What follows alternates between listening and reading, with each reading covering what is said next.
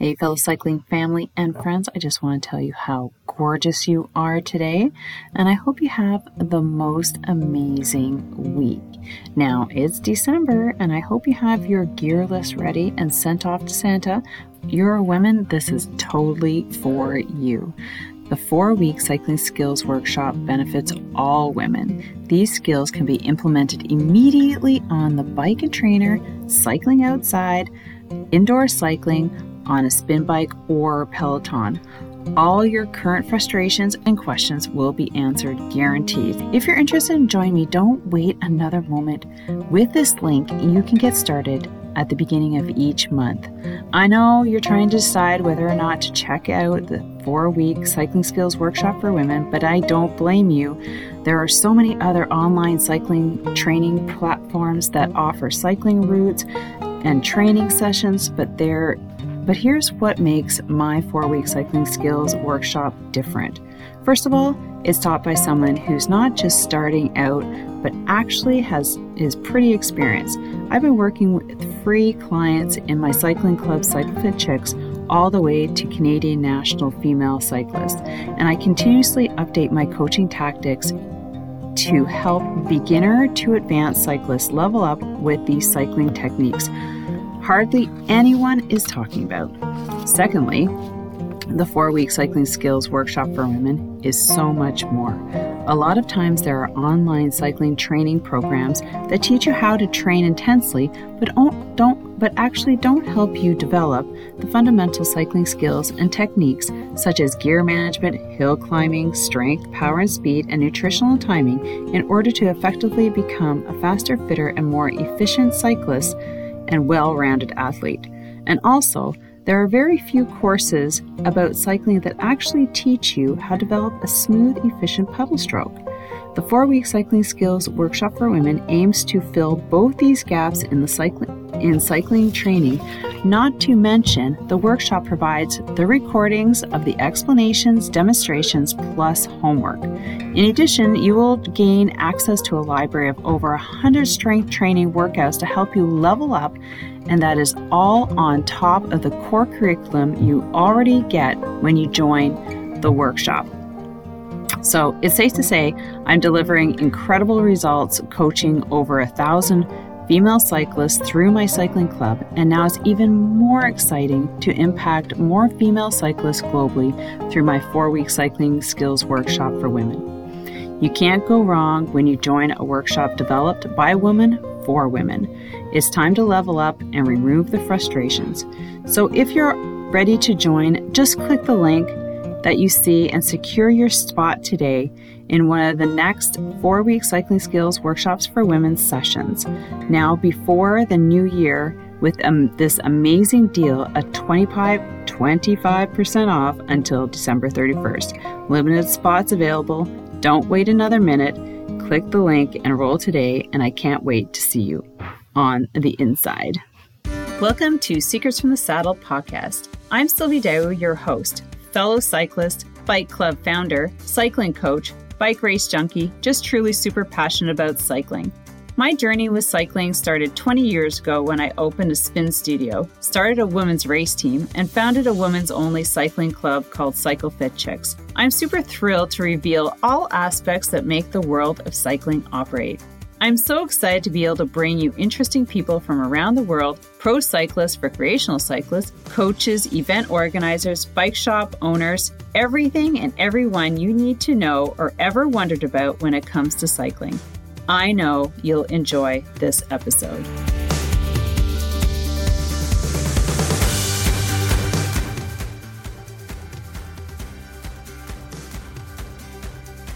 Welcome, everyone, to another episode of Secrets from the Saddle, All Things Cycling podcast with your host, Sylvie Dow. And I am super excited to be bringing you another cycling lawyer.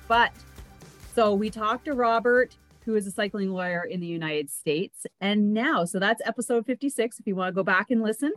But now we've got a cycling lawyer from Toronto, Ontario, Canada. So we've got the two countries that we're going to be covering. And now Rob was nice enough to know of Patrick Brown, who is sitting in Toronto. Thank you for joining us. I have a couple little things that we're going to just bring out about Patrick before we fully introduce him on the podcast. So Patrick is from Toronto, who is a principal partner and owner of McLeish Orlando LLP, and has been practicing personal injury in Ontario for over 25 years. So Patrick is one of the select set of lawyers who has been certified as a specialist in civil litigation. So Law Society of Ontario, voted as the leading lawyer and best lawyer in Canada list. Wow. We're going to ask about that. And Patrick proudly sits on the steering committee of Friends and Family for Safe Streets. He is the former director of Cycle Toronto, so Toronto Cycling Union. So this is where we're going to be talking about this. Founder of Bike Law Canada and head organizer of the Vulnerable Road Users Coalition of Ontario, which lobbies for new laws to end road violence. Wow. And I know like in Canada, there's a lot of talk about that, but welcome, Pat, to the podcast. Sylvie, thanks so much for having me. I'm so glad I'm here and I get to meet you and to talk about something that's very dear to me. So excited.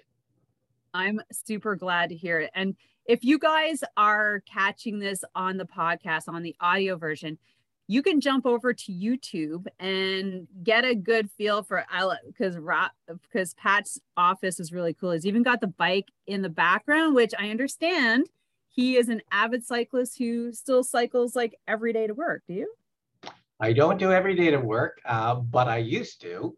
I'd love to say I do every day, but as I got older, it isn't as frequent as it once was. Yeah, no, I ride all over the city. Absolutely. Anytime I have the opportunity inside the city, I'm riding my city bike. But in relation to my commuting, I can't say, Sylvie, that I do it every day. I just got a little too old for it, but I try to do it as much as I can. Now, Pat, what is old? Well, I guess old is what I guess you consider it. But I have to say, Sylvie, from riding, and I was a commuter rider a lot. Mm-hmm. I mean, I've ridden bikes all my life. So I'm one of those generations that started out on a banana seat. And then I moved up into the late biker. 70s when BMX came. We started getting into bikes and modifying things and making bikes a little bit cooler. And then as I got older, I used it for commuting. And so I used it for commuting, going to and from work. And I've always been on my bike. I didn't get a car till I was 34. And yeah. I can see that if you live in the city. So let's backtrack and let's talk about how you got into cycling and then how it led you to become a lawyer with regards to protecting those on bikes.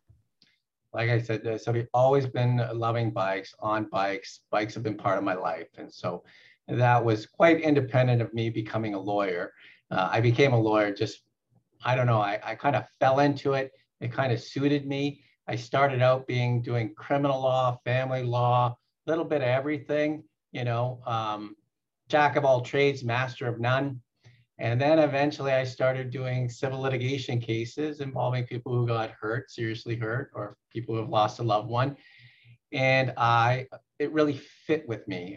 It had all kinds of things that I like. It had me in the courtroom, had me doing advocacy. It had a bit of a competitive nature to it.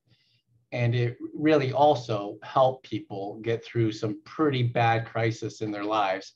And I must say, it was a really perfect fit for me. So how the two got morphed into each other was really just, I'd have to say, it was a case about 16 years ago.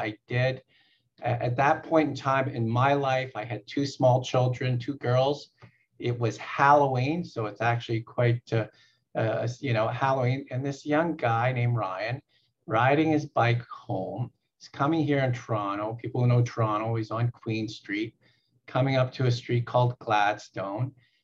He's riding home. He's a commuter cyclist, riding home to take his kids out for Halloween.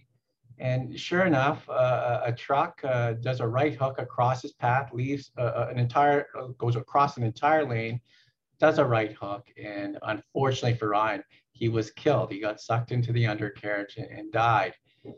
And I did that case. And when I was working on that case, Sylvie, there was a real problem getting certain witnesses. And I turned to the community looking for witnesses. And all of a sudden, this whole cycling activist community came to the forefront and really helped me with getting witnesses. And I worked with a few of them and became close with them. And they were also very much into ghost bikes. And so Ryan had a ghost bike, and I got familiar with that too. And they said, you know what, you really should do more, Pat.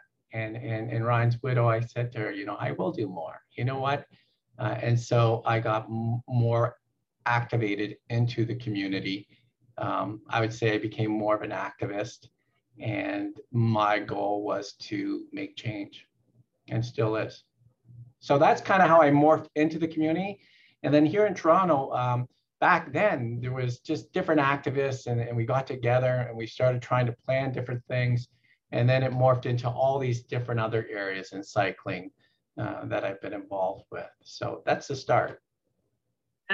It just brought me back to a couple people that I know personally who were victims of or of accidents. And I was just like, I got a hold in a tear, but because it is a pretty sad thing when cyclists are taken. But let's talk about the activism that that's happening in Toronto. Like you said, it was like a big start. So can you share more about that, Pat, of, what you've been working on? Sure, Sylvie. The different groups with different activities. So when I started to write for a group called Advocacy for Respect for Cyclists, ARC it's called here in Toronto. And they're the ones that do ghost bikes. Now, that's run by Jeffrey and Joyce Schwartz. And they're just great on making sure people remember that there's consequences to your driving behavior, and the consequences are all through our city, and they're in the form of ghost bikes. And hey, let's not forget that these were human beings with families. They were also cyclists, and we've lost them on something we can change. So I do some work with that group. I originally started doing writing for them, and then I got with the Toronto Cyclists Union, which is now Cycle Toronto. So I had the opportunity of serving on their board for 4 years. I was there when we switched the name to Cycle Toronto, but Cycle Toronto, what a great group. It's expanded so much in the city. It's gotten so more active. It's more connected to the municipal government, partly to the provincial.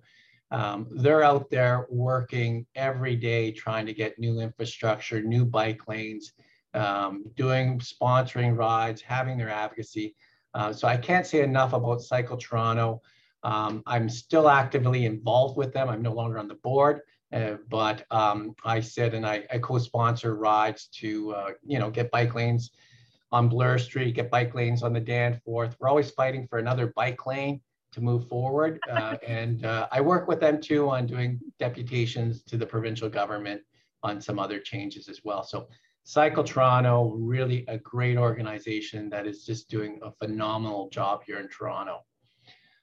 Who else is there? There's lots of other ones. So the Vulnerable Road User Coalition, back to that story, I think I was telling you, Sylvie, that, in that Ryan Carrier's case, one I did 16 years ago, what happened to that driver? Do you know what the penalty was for doing that right hook? What happens to drivers like that? Well, he got an $85 fine. An $85 fine. Now, you'd think that's a one-off, but it's not. So over the last 16 years that I've been doing this, myself and Cycle Toronto, started creating a database to see what type of penalties were being given to these people that do drive badly, broken the law, get convicted, and what penalties. And the penalties were fines. And I've done repeated cases where small fines are handed out to these drivers. So we started the Vulnerable Road User Coalition, which is a coalition of different, activist groups, pedestrian groups. Walk Toronto is a great pedestrian group. Cycle Toronto, ARC. Hoof and Cycle was a couriers organization run by Wayne Scott, the late Wayne Scott. TCAT, Toronto Center for Active Transportation, 80 cities. In any event, and then some senior groups. We started the coalition. We brought 3 private members' bills to the provincial government asking for changes to our laws so that we can have some more meaningful penalties when these things happen, so to stop it from happening. We failed 3 times. We're going to try again. We're trying again. And we're going to keep fighting for those laws. So that group too, with Friends and Family for Safe Streets, which is really a victims group that have been victimized by road violence. And they are out there and doing so much as well. We go to the government, we ask for new laws like a textilizer, we look for new laws about reducing speed. And of course, the vulnerable road user law is the one that's kind of dear to me.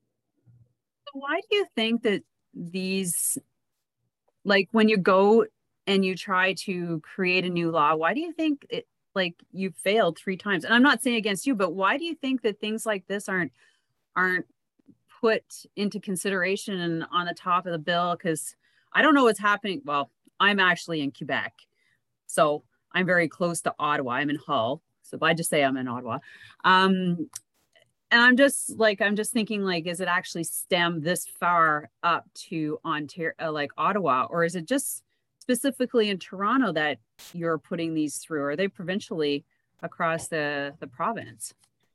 So yeah, it's across the province, probably across the country. I mean, it's a North American thing as well. So if you talk to someone, I'm part of Bike Law. Bike Law Canada really is a branch off from Bike Law International, which is a set of bike lawyers throughout the United States, ones that you've talked to. And we're getting the same type of, not every some places are different and some have been more progressive than others. But there is a North American car culture where we put so much value on driving cars. People think it's their right to drive a car instead of it being a privilege.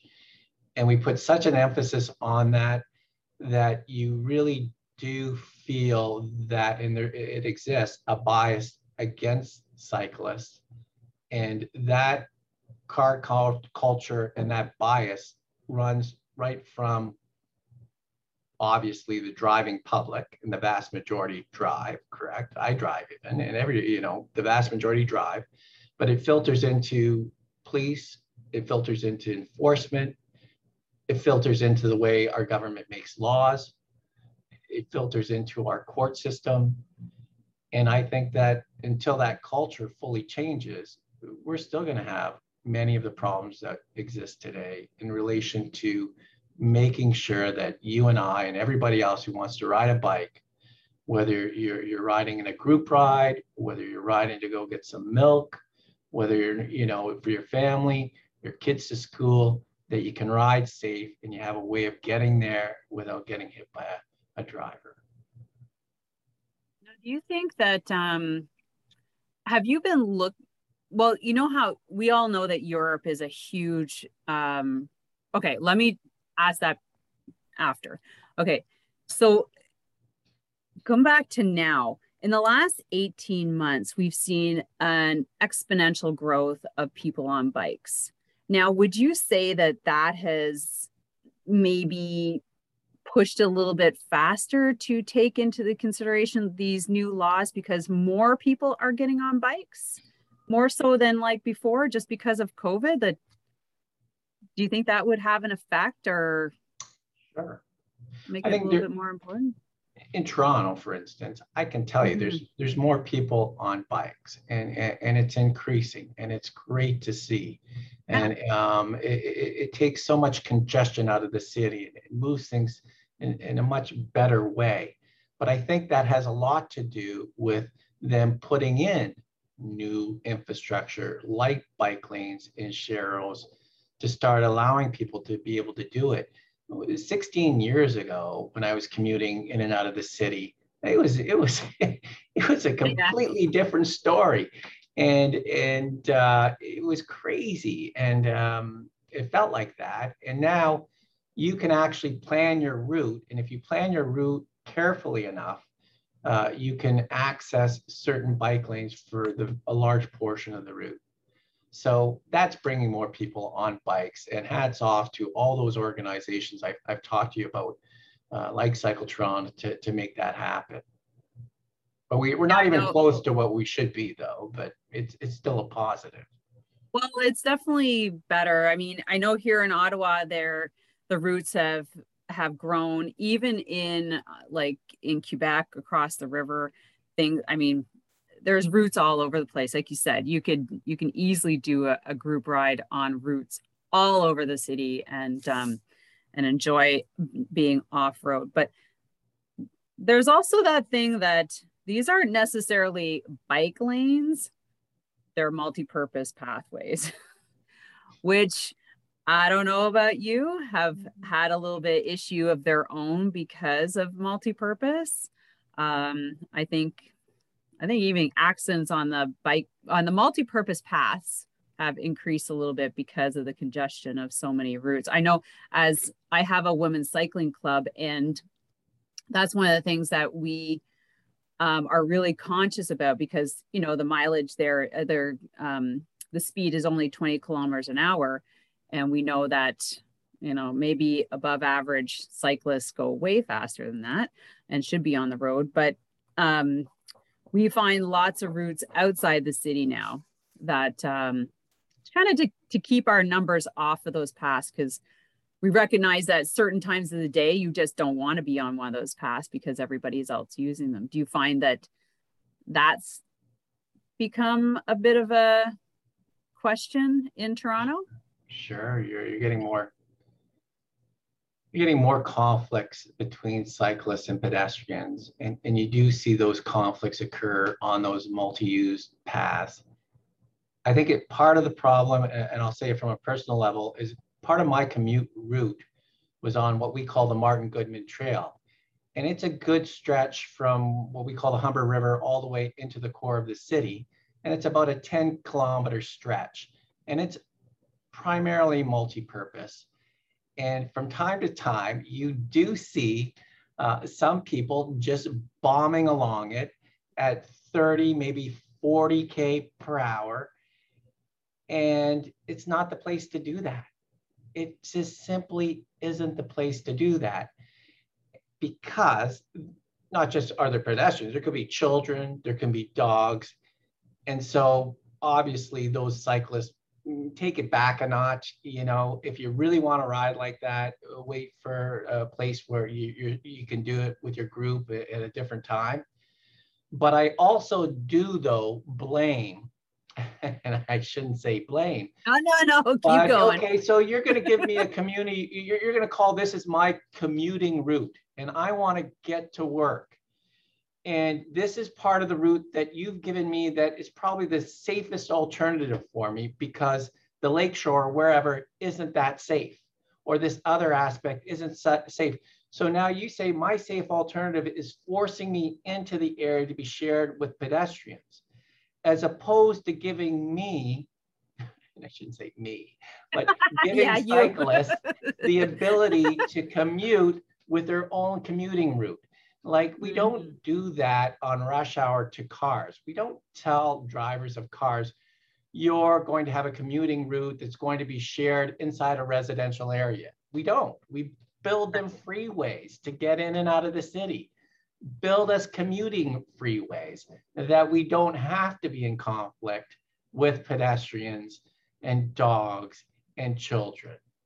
And so, but at the same time, until that happens, cyclists have to tone it down. Those ones, they know who they are. Okay, so Pat, let's talk about the cyclists. Now, we're both very passionate cyclists, but we all know that there are some that give us a bad rap. And maybe you know who you are, but I'm just saying, like, I'm an advocate, and I have no problem telling people to slow down and that you're not respecting the area. I'm a cyclist, you're a cyclist. If we want to respect and have the use of this area, we need to comply to the rules of our multi-purpose paths. If you're out for a time trial, it's not the place to go. If you're late, maybe you should get up early. What do you say to people like that? Because there's always someone who's not abiding by the rules and doesn't feel that it applies to them. So it's a great question because it's a great question because I've gone and it's an ongoing question. I've sat across the 3 different ministers of transportation here in Ontario. And I can tell you in one meeting when we sat down and we were putting forward some changes to make things safer, to add some more deterrence, his initial response to us was, well, there's a lot of bad cyclists doing a lot of bad things, and maybe we should be working on that too. And here's what I say to that, though, and I can tell you, I have the stats and information to back myself up on this comment. But in the 20 years that I've been doing this, I've represented a lot of families of cyclists that have been killed and cyclists that have been seriously injured by drivers of the car breaking the law. I can tell you, I have not represented any pedestrians or drivers of cars that have been hurt by a cyclist. And it's because of that thing that if you're a bad cyclist, and you're going to break the law, you're going to run the red light, you're going to run the stops, you're going to act like an idiot, you know who's going to get hurt? You're going to get seriously hurt or killed by making those conscious choices to break the law or ride the way you do. But that's who gets hurt. But when you deal with a driver, and the vast majority of people being killed and injured are by drivers of vehicles, you're going to get a small little dent in your car, if that. You're going to maybe spill your coffee, maybe, but you're going to kill the cyclist, or you're going to seriously injure them just because of the weight of 2 tons versus a bike. So I always say, yeah, that's true. Bad cyclists give us a bad rap, but they're not the problem. If you're trying to reduce people, what we call road violence, well, the problem is that person driving that 2-ton vehicle that now they're all using this. Like over 50% of studies are showing 50% of people are doing this while they drive. Yeah. And the consequences to the cyclist are significant when they run across someone like that. But the cyclist that blows the red, the stop sign, well, the consequences are to themselves. So that's where I see a big difference. When people tell me, it's part of the cyclist problem too. Well, everybody should abide by the same laws. You should ride in accordance with the laws. You should be safe as best you can. But the imbalance is based on one riding a bike versus a 2-ton car. Have you ever had one of those cases where somebody has been, as a cyclist, run a stop sign or a light and has been hit, and you've had to either turn it down, or have you had a situation like that where somebody has approached you with that kind of case? I have lots of cases, Sylvie, and I do have had cases where the cyclist has done something wrong. Now, the way those civil cases go, though, it's very seldom sometimes that it's 100% one party and not the other. Sometimes at the courts, they determine, well, it's 75% your fault driver, 25% your fault cyclist. And I do have cases where if a cyclist did run a stop sign, fair enough. But at the same time, it doesn't give someone a license to hit them. And if that person had been paying reasonable attention that they could have avoided the crash, they will be found partly responsible for that. So, but yeah, I've had cases where the cyclist definitely, in certain circumstances, has been doing something that perhaps is contrary to what we call the Highway Traffic Act or a bylaw. For instance, cases where they're riding on the sidewalk. Cases where not all the time, but I go very slow because I know I'm not supposed to be there. Yeah, but even though you're not supposed to be there, it doesn't mean someone should try to avoid hitting you. Well, yes. It might be a pedestrian, but I'm very slow. And it's only when I go into the city and there's certain areas I don't like riding on the road in the city. So I just sort of meow around on the pathway.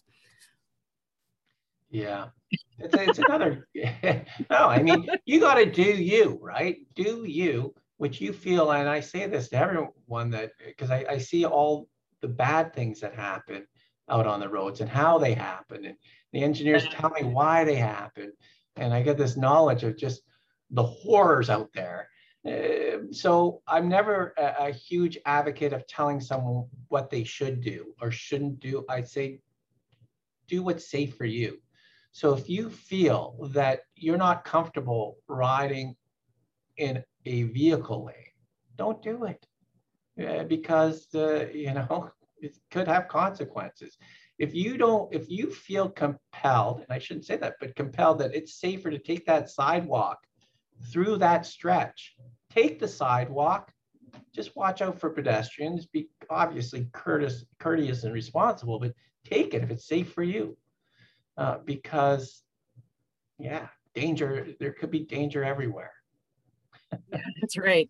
And I do drive during like on the road, and I do find that like when I talk about how to, I guess, act like a car, but on a bicycle, and take space like a car and make contact with other vehicle drivers so that they know that I'm here and that I'm turning here.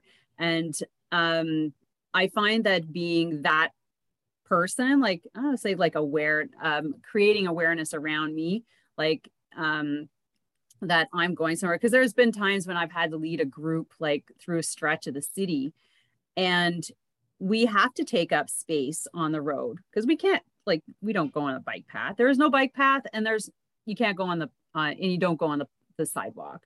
So we move like vehicles through the space, and we ask people to slow down for us and things, and I've never had problems.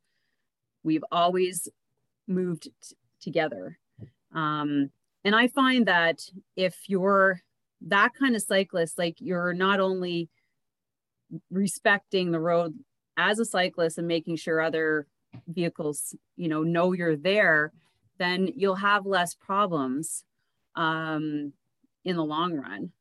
And I've lived in the city, and I've moved out to the country, and I go biking in the city, and I've commuted to work throughout a year, a couple of years, year round. And yeah, I've seen some bike accidents. My husband was in one. The car pulling over into a bike lane to let somebody go out, dropping somebody off. Classic. He didn't see them. It was super fast. He ran into the back end of the car. And funny enough, I was biking. I just dropped off my daughter, and I was following his route to go to work in the same area. And I came across this ambulance, and it was my husband. Oh, man. Yeah. I was just like, what? He was fine, but he smashed the back window. This person decided to pull over in the bike lane quickly, I guess, and he wasn't paying attention and to let somebody out to go to work, and he ran into him, and the ambulance was called. Because I bike by, I'm like, hey, that bike looks really familiar. I'm just like, wow, your heart must have stopped in the back of the that. Ambulance. Huh? Sylvia, your heart must have stopped on that when you come across something like that, and then you realize, oh my God, someone I know or I love. So that's horrible. But part of the problem too is like you're explaining with your husband and how that happened with someone coming in the bike lane. In Toronto here, they build some of these bike lanes, but in relation to people knowing, let's say, how to make a right turn across a bike lane, I can tell you that there's a large portion of the driving public that doesn't understand how to make a proper right turn across a bike lane at an intersection, because they vary sometimes. Sometimes there's a serrated line, sometimes there's a solid line. And then you get cyclists too that don't necessarily know what the proper law is either when they come upon, an intersection with a vehicle that's going to make a right turn. So you get this conflicting conflict, and I think it has a lot to do with people just not knowing or being educated on how to deal with this new infrastructure. And I see it time and time again. I've had, these cases that have happened in the last 5 years that are arising out of what we call right hooks, where the driver pulls up to the intersection and then does a right hook across the path of the bike lane. And then the cyclist hits the side, and sometimes it's trucks, and they're killed. And when I discover those drivers and I ask them how to do it properly, they don't know. They don't know. So Yeah. It's kind of scary that way. But back as well, like about being comfortable. Yeah, a lot of the times in Toronto, sometimes you have to take the lane. It's much safer to take the lane and have them wait behind you than to think you could go into maybe a door zone. You got the streetcar tracks, you got debris, Yeah. you got grates, you got problems. Yeah, sometimes your safest alternative is to take the lane. And if you have to hear that honk behind you, so be it. Yeah, I don't feel badly at all. I'm like, I just want to get safely over here, and this is the best option for me. But I agree with you, because in the last 5 years, there have been a lot of changes in the city with regards to bike lanes. Like barricades have been put up. So then you have like barricaded. So you have a barricade, then the bike lane, then the sidewalk. So you have a lot of that happening. So people kind of don't know how to deal with that. And then they've added color strips where this is where cyclists are to stop. And so it's all very confusing. And like you said, not, yeah, exactly. Look at your eyes good. And like, I don't know how much education has been put out there for these things. And honestly, it's like, who are they talking to before putting these suggestions through? Are they actually consulting? This is in Ottawa, because I don't feel like there's a huge coalition like there is in Toronto. Like asking cyclists who are commuters if it makes sense to them, like to them. And then I kind of, everybody's a vehicle driver. Like, does it make sense to us? Does it make sense for a cyclist? Do they feel safe? Is this, does this work? I don't know if there's been much happening on, or has happened, because a lot of these things are in place now. Like they just went through a huge, I'll say movement, but like reorganizing kind of like the downtown area for cyclists. Anyways, it's just, and even like when I bike in there, I'm like, okay, what does all this mean? And where, but I get the right hook, because you can turn right on a red. And yeah, some of it has, like, over the years, because you've seen it progressively a lot, at least in Toronto, and I'm not sure with Ottawa and some other places, but you get different city councils, you get different mayors, you get different councillors, then you get different individuals that are involved in the infrastructure and cycling infrastructure. And it seemed to me, and it's certainly over the years, that it's been dealt in a piecemeal manner, meaning we're going to fight right now for, separated bike lanes on Bloor Street, okay? And the fight and the advocacy is to do Bloor Street, and then maybe you win on Bloor Street. Or you focus on Richmond Street, and then you get it on Richmond Street, and then you get it on Adelaide Street. And it's like these piecemeal fights, but they happen in different times over the evolution of a city. So you get piecemeal work as opposed to a kind of infrastructure that flows and is consistent. So let's say, Sylvie, you come to Toronto and you're riding, and all of a sudden we come to the end of a bike lane. Now where do we go? Well, now you're going onto the street, and you're going, and so the same thing is piecemeal for the cyclists, it's piecemeal for the drivers. That causes problems. So I feel sometimes we had a cycling advisory committee, and they dismantled it. Now I think the city is much more receptive to listening to people at Cycle Toronto, people at TCAT, people at 880 Cities. I think the city and the municipal councilors are more receptive. I think now too, they're fearful that if they're not, they could get voted out in many places.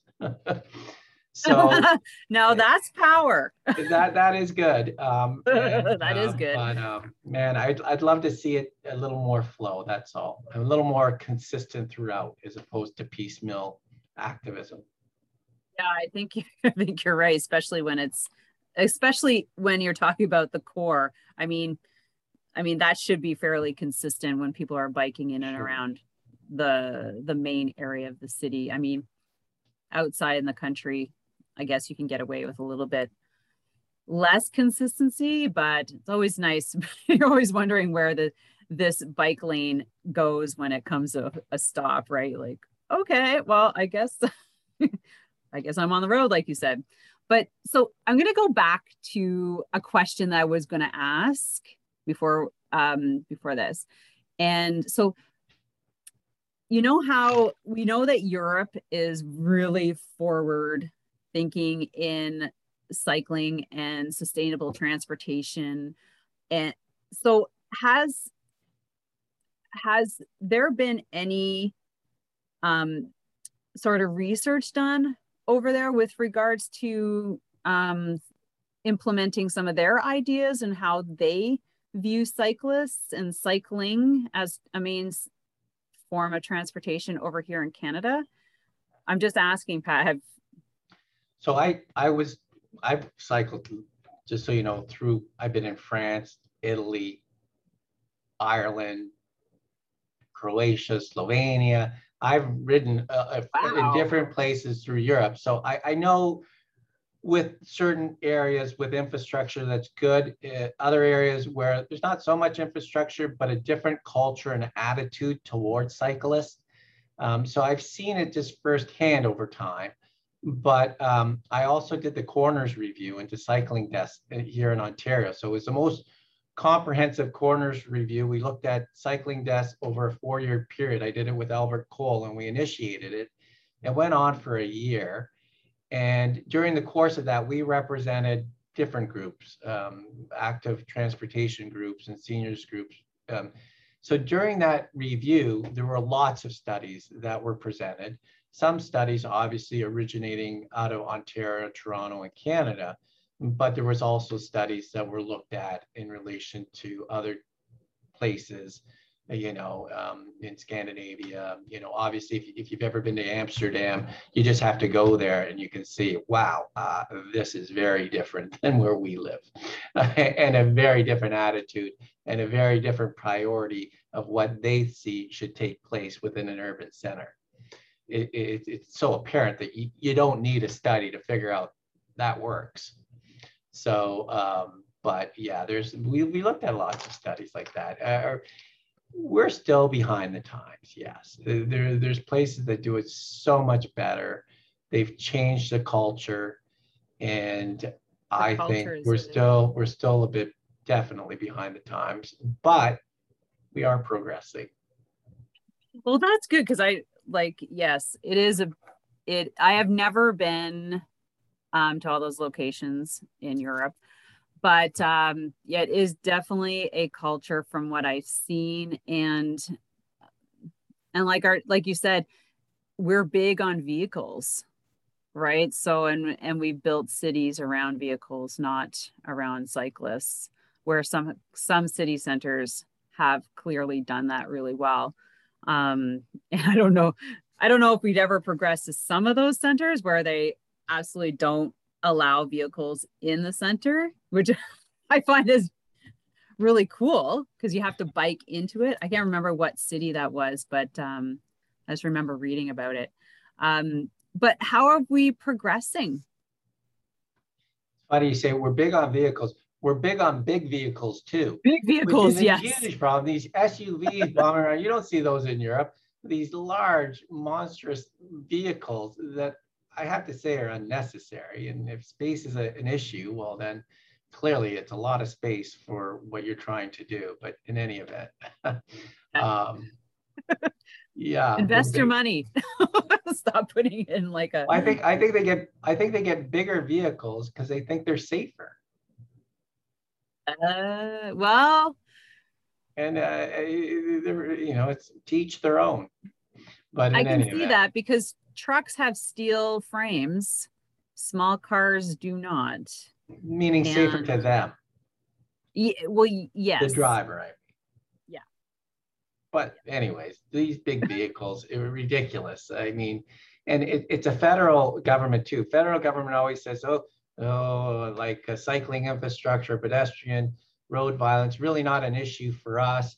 It's a municipal thing. It's a provincial thing. No, federal government, you control who designs vehicles, what designs get sold in Canada, speed inhibitors. They have a responsibility to have certain design protocols in the vehicles that can certainly reduce these incidents. And I don't think they've done much, if anything, in that front, especially now that we know with technology that a lot of these things can exist, where you can really reduce speed by changing the design of vehicles. You can give more space by design of vehicles. I mean, a good example is tinted windows. So we have laws that say you can't you can't have tinted side windows, and for obvious reasons, because you can't, number one, enforcement can't see people on their phones in the vehicles or doing things in the vehicles. It gives them the opportunity for people, and it also allows the cyclists to look in the vehicles to see what that driver is doing. So we have laws that you can't have these tinted windows at 30%, you know, greater than, I forget, opaqueness or something.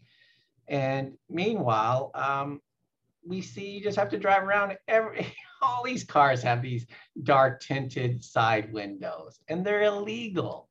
And, Oh, I was going to say. All the government has to do is say, when you cannot do off-market tinting, meaning it's just a law, pass a law, no off-market tinting, meaning when the car comes in design without the tinted windows, you can't go to some place and get those tinted windows added. And that's a quick law they could do, but they haven't.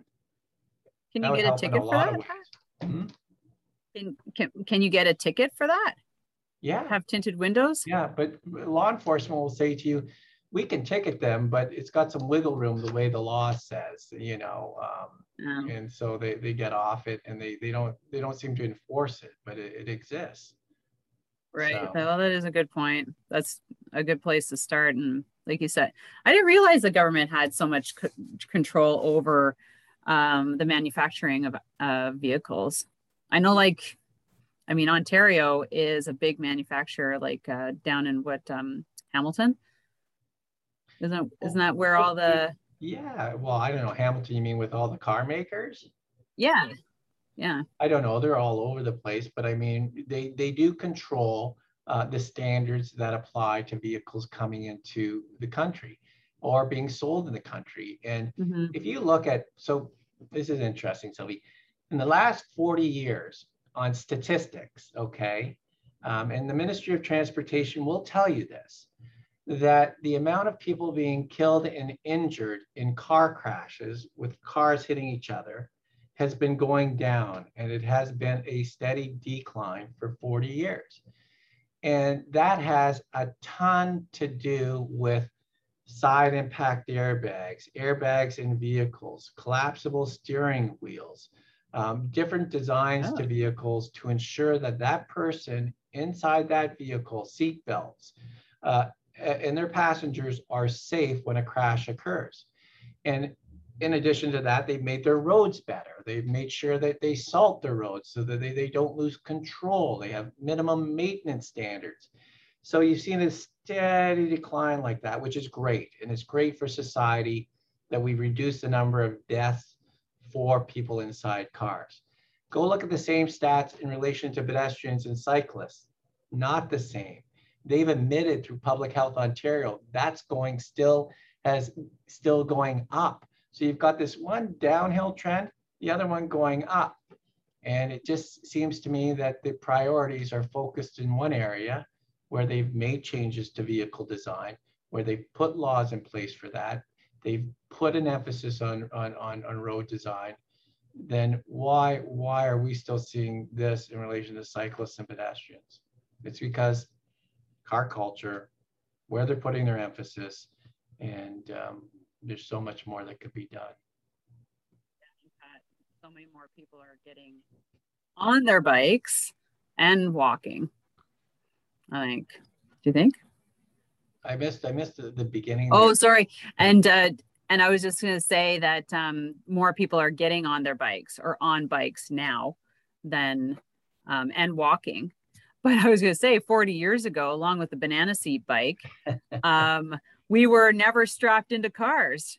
No. I'm sure maybe you you remember the times when the you're back of the station wagon. Yeah, in the fighting with your siblings, and that's the way we rolled, right? Like it didn't matter where we are. And I just, anyways, but it's true. Things have certainly changed since back then. So leading forward, I think we chatted about a lot of stuff.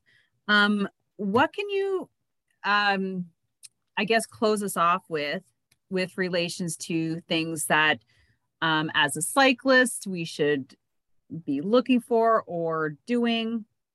Any kind of tips for us? I think you should keep riding, and I think the more people that ride bikes, the more we'll get change. And I think, though, that as cyclists and cycling communities, to be aware that there still should be change, and make your voice known, and make sure and ask your politicians, whether it's at the city level or the provincial level or the federal level, what are you doing to make our roads safer, not just for drivers and passengers, but cyclists and pedestrians? And what plan do you have in store? So put it to them, because I think that's where you're going to start getting change, because they're going to understand, wow, I've never had that question before. And I've heard it now frequently. And hopefully they think the voting public is aware that it shouldn't be tolerated. So be your own activist, and it might only mean just asking a question. And I think that will help and go a long way. Do you want me to say follow the rules of the road? Sure, follow the rules of the road. You could say whatever you like. Follow the rules of the road. You're the lawyer. But you know what? That's what everybody knows. That's group rides. Saying, really. Get out and ride. Group rides. Cycling clubs are great. I find with group rides, albeit I have seen things happen in group rides with crashes. But with a group ride and you're new to cycling, they have different areas of rides, different levels of rides. And when you're in that group, I'll have to say, it is much safer. So if you're going to start cycling, just don't get out there on your own and try it out. Maybe try it out with a group, because there's safety in numbers. There is a little bit of skill involved as well. And I find that if there's something that happens in a group ride, it has nothing to do with the vehicle usually. It's usually somebody not paying attention, and it happens at the back of the group. Yeah. That's my experience. Somebody's just not paying attention. But yeah, there are definitely safety in numbers. I know with our groups, we have like anywhere from 4 till 12 women going out at a time. And it's a nice thing to see more people out riding and safely. So yeah, no, hey, listen, it's great on so many different levels. Just your day-to-day living, but also your vacations. You can incorporate it in anything, and if you just be careful, like for sure you got to be careful. I have one comment to some cyclists. We get into these discussions about that was my right of way, and I had the right of way, and yet sometimes absolutely you have the right of way, but don't be what I call dead right, meaning you had the right of way, but be conscious that driver might do something illegal, and just be on guard for it. So a lot of people who ride in Toronto are aware of that, that even though they know they have the right of way, they're conscious that there could be a right hook and a left hook and something else coming at them. And so they gauge that into their riding as opposed to being what we call dead right. I think as a cyclist, you have to be totally aware of your surroundings. You can't just be like, I'm a cyclist, you watch me. No, you have to take into consideration everything around you. Or you're, like you said, something might happen out of the blue that you didn't expect. I also find that Ottawa, when I first moved here, was the city with the most people who run red lights. It's one of the first thing I noticed when I moved here. Weird. I've lived in a lot of different places, even Montreal. But so like, I'm always like, never run a yellow as a cyclist. Like, because guaranteed there might be somebody following the red. So yeah, it was that's weird. My tip. It was weird during COVID. I must say, in the last 2 years is COVID, I get a feeling that there's a lot more aggression in drivers than there was before. For whatever reason, it just seemed like there was aggressive activity on the road. It's almost like people were using it as entertainment or something. So I hope that changes. I don't know if it was a COVID effect, but we know statistically that even the police said it was like a 600% increase in dangerous driving type activities. Yeah, I don't know what it's from, but just because here, maybe it's when people were starting to get back into driving somewhere, because here it was like a cycling paradise. There's no cars whatsoever anywhere.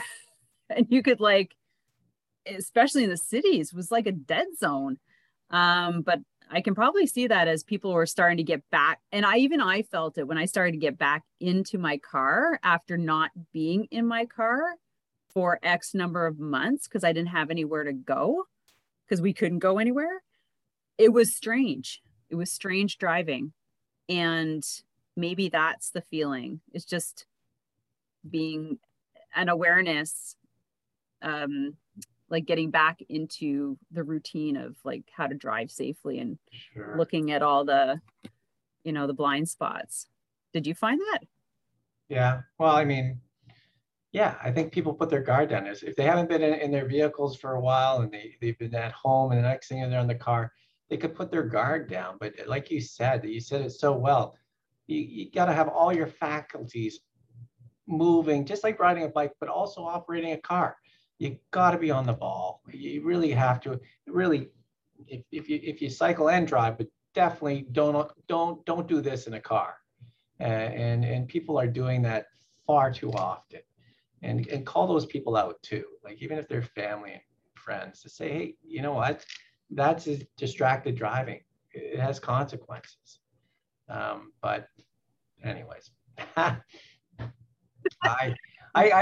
get this feeling like I see all the bad things, Sylvie, and so I know. We got and I'm telling all the horrible dangers. And then if someone goes, I listen to Patrick Brown, I'm never getting on my bike. And I kind of go, I wish that's not the message I send, because the value and the benefit and the enjoyment that certainly I get personally from that activity, you want other people to get out and do it. Oh, for sure. I don't think that's what you were portraying at all, Pat, because I think if anything, people have gotten some tips from this. And, maybe being a longtime cyclist and the beginner cyclist, there's a lot of, experience in between there that they just haven't experienced. And maybe they took some tips away from that. But I notice it when I teach my new cyclists, the rules of the road and how to be safe. It's to their advantage that they take seriously, so that we avoid any kind of, issues while riding. And it's also my obligation as a leader that I make sure everybody's safe and you listen to me. Good for you. These are in your group rides, Sylvie? These are in the group rides that you hold with your group? Pardon? These are with your group rides? Yes. Yeah. Like we have over 100 members. So that's super, that's part of our program, right? Is safety. Not even safety in numbers, but also being safe as a solo cyclist. If you are wearing our jersey, right? Representing, I hope I try and do my job well. Our leaders do their jobs well. Because, we're advocates for cycling in the city for women. So yeah, it's pretty important. So with that, it is important. All right, Pat, where can people find you if they're looking for advice or maybe to commission you for? I'm in Toronto. I'm not the mayor of Brampton.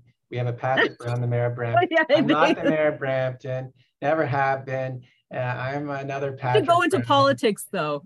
No, and I have no desire to do that either. Everybody has a role to play, and that definitely is not where I'd like to be. Not to say that many do a good job and everything like that. No, no, I'm in Toronto. The firm's McLeish Orlando. I'm also Bike Law Canada. So if you Google that, you'll find my contact information. If you have any questions, especially about anything I was talking about or information, I'm more than happy to answer them as best I can. And I really appreciate being on this podcast with you, Sylvie, and to get to meet you. Well, thank you. You too. And we'll make sure to have all those links that you spoke about, especially like, Ghost Bikes and Cycling Toronto. So if you happen to hear this and you are in the Toronto area, please join. I'm sure they're looking for members, more people to be. Yeah, like Cycle Toronto, helping them out. They do such great work, and really I can't say enough about Cycle Toronto and giving them the support that they need to keep this thing moving and getting better. Friends and Families for Safe Streets, wow, they're becoming bigger. They're advocating, they're lobbying as best they can on behalf of victims for new laws. So another group, really, if you're looking to support organizations to move the needle, I can't say enough about those two. ARC works on a shoestring, believe it or not, but it does cost money for those Ghost Bikes. It does cost money for the upkeep of the bikes, and it's purely voluntary. So if you're looking to support any other organizations too, ARC is always a good one too here in Toronto. So awesome. And I'm really grateful to have been connected with you, Pat, especially, since we're both in Canada, and I'll just say I'm in Ottawa and we're in Ontario, but I've always loved building and networking, and I hope all of our listeners have enjoyed this episode. If you have, please share this with somebody that you know in Canada or anywhere else. Also, don't forget to subscribe and make sure you don't miss another episode coming out. So with that, have an amazing day. Thanks so much again, Pat. It's been a pleasure for sure. Thank you. Thank you so much for spending this time with me on the Secrets from the Saddle podcast, learning more about citing people, places, and things that make cycling such an exciting sport. I am so glad you stopped by today. Please leave me a review if you feel so moved to do so. I would love to hear your feedback. And if you could take 1 second to share this episode with someone you think would enjoy it, I would be forever grateful. Also, if you could please leave me a review if you feel so moved by going to iTunes and leaving me an honest thought and an honest comment, telling me what you think, and most importantly, tell me what you'd like to hear more of. It would really help me to bring more great, inspiring cycling stories to you. Until then, have an amazing day, make sure you ride your bike, And don't forget to visit my YouTube channel if you'd like to see the full version of this podcast live.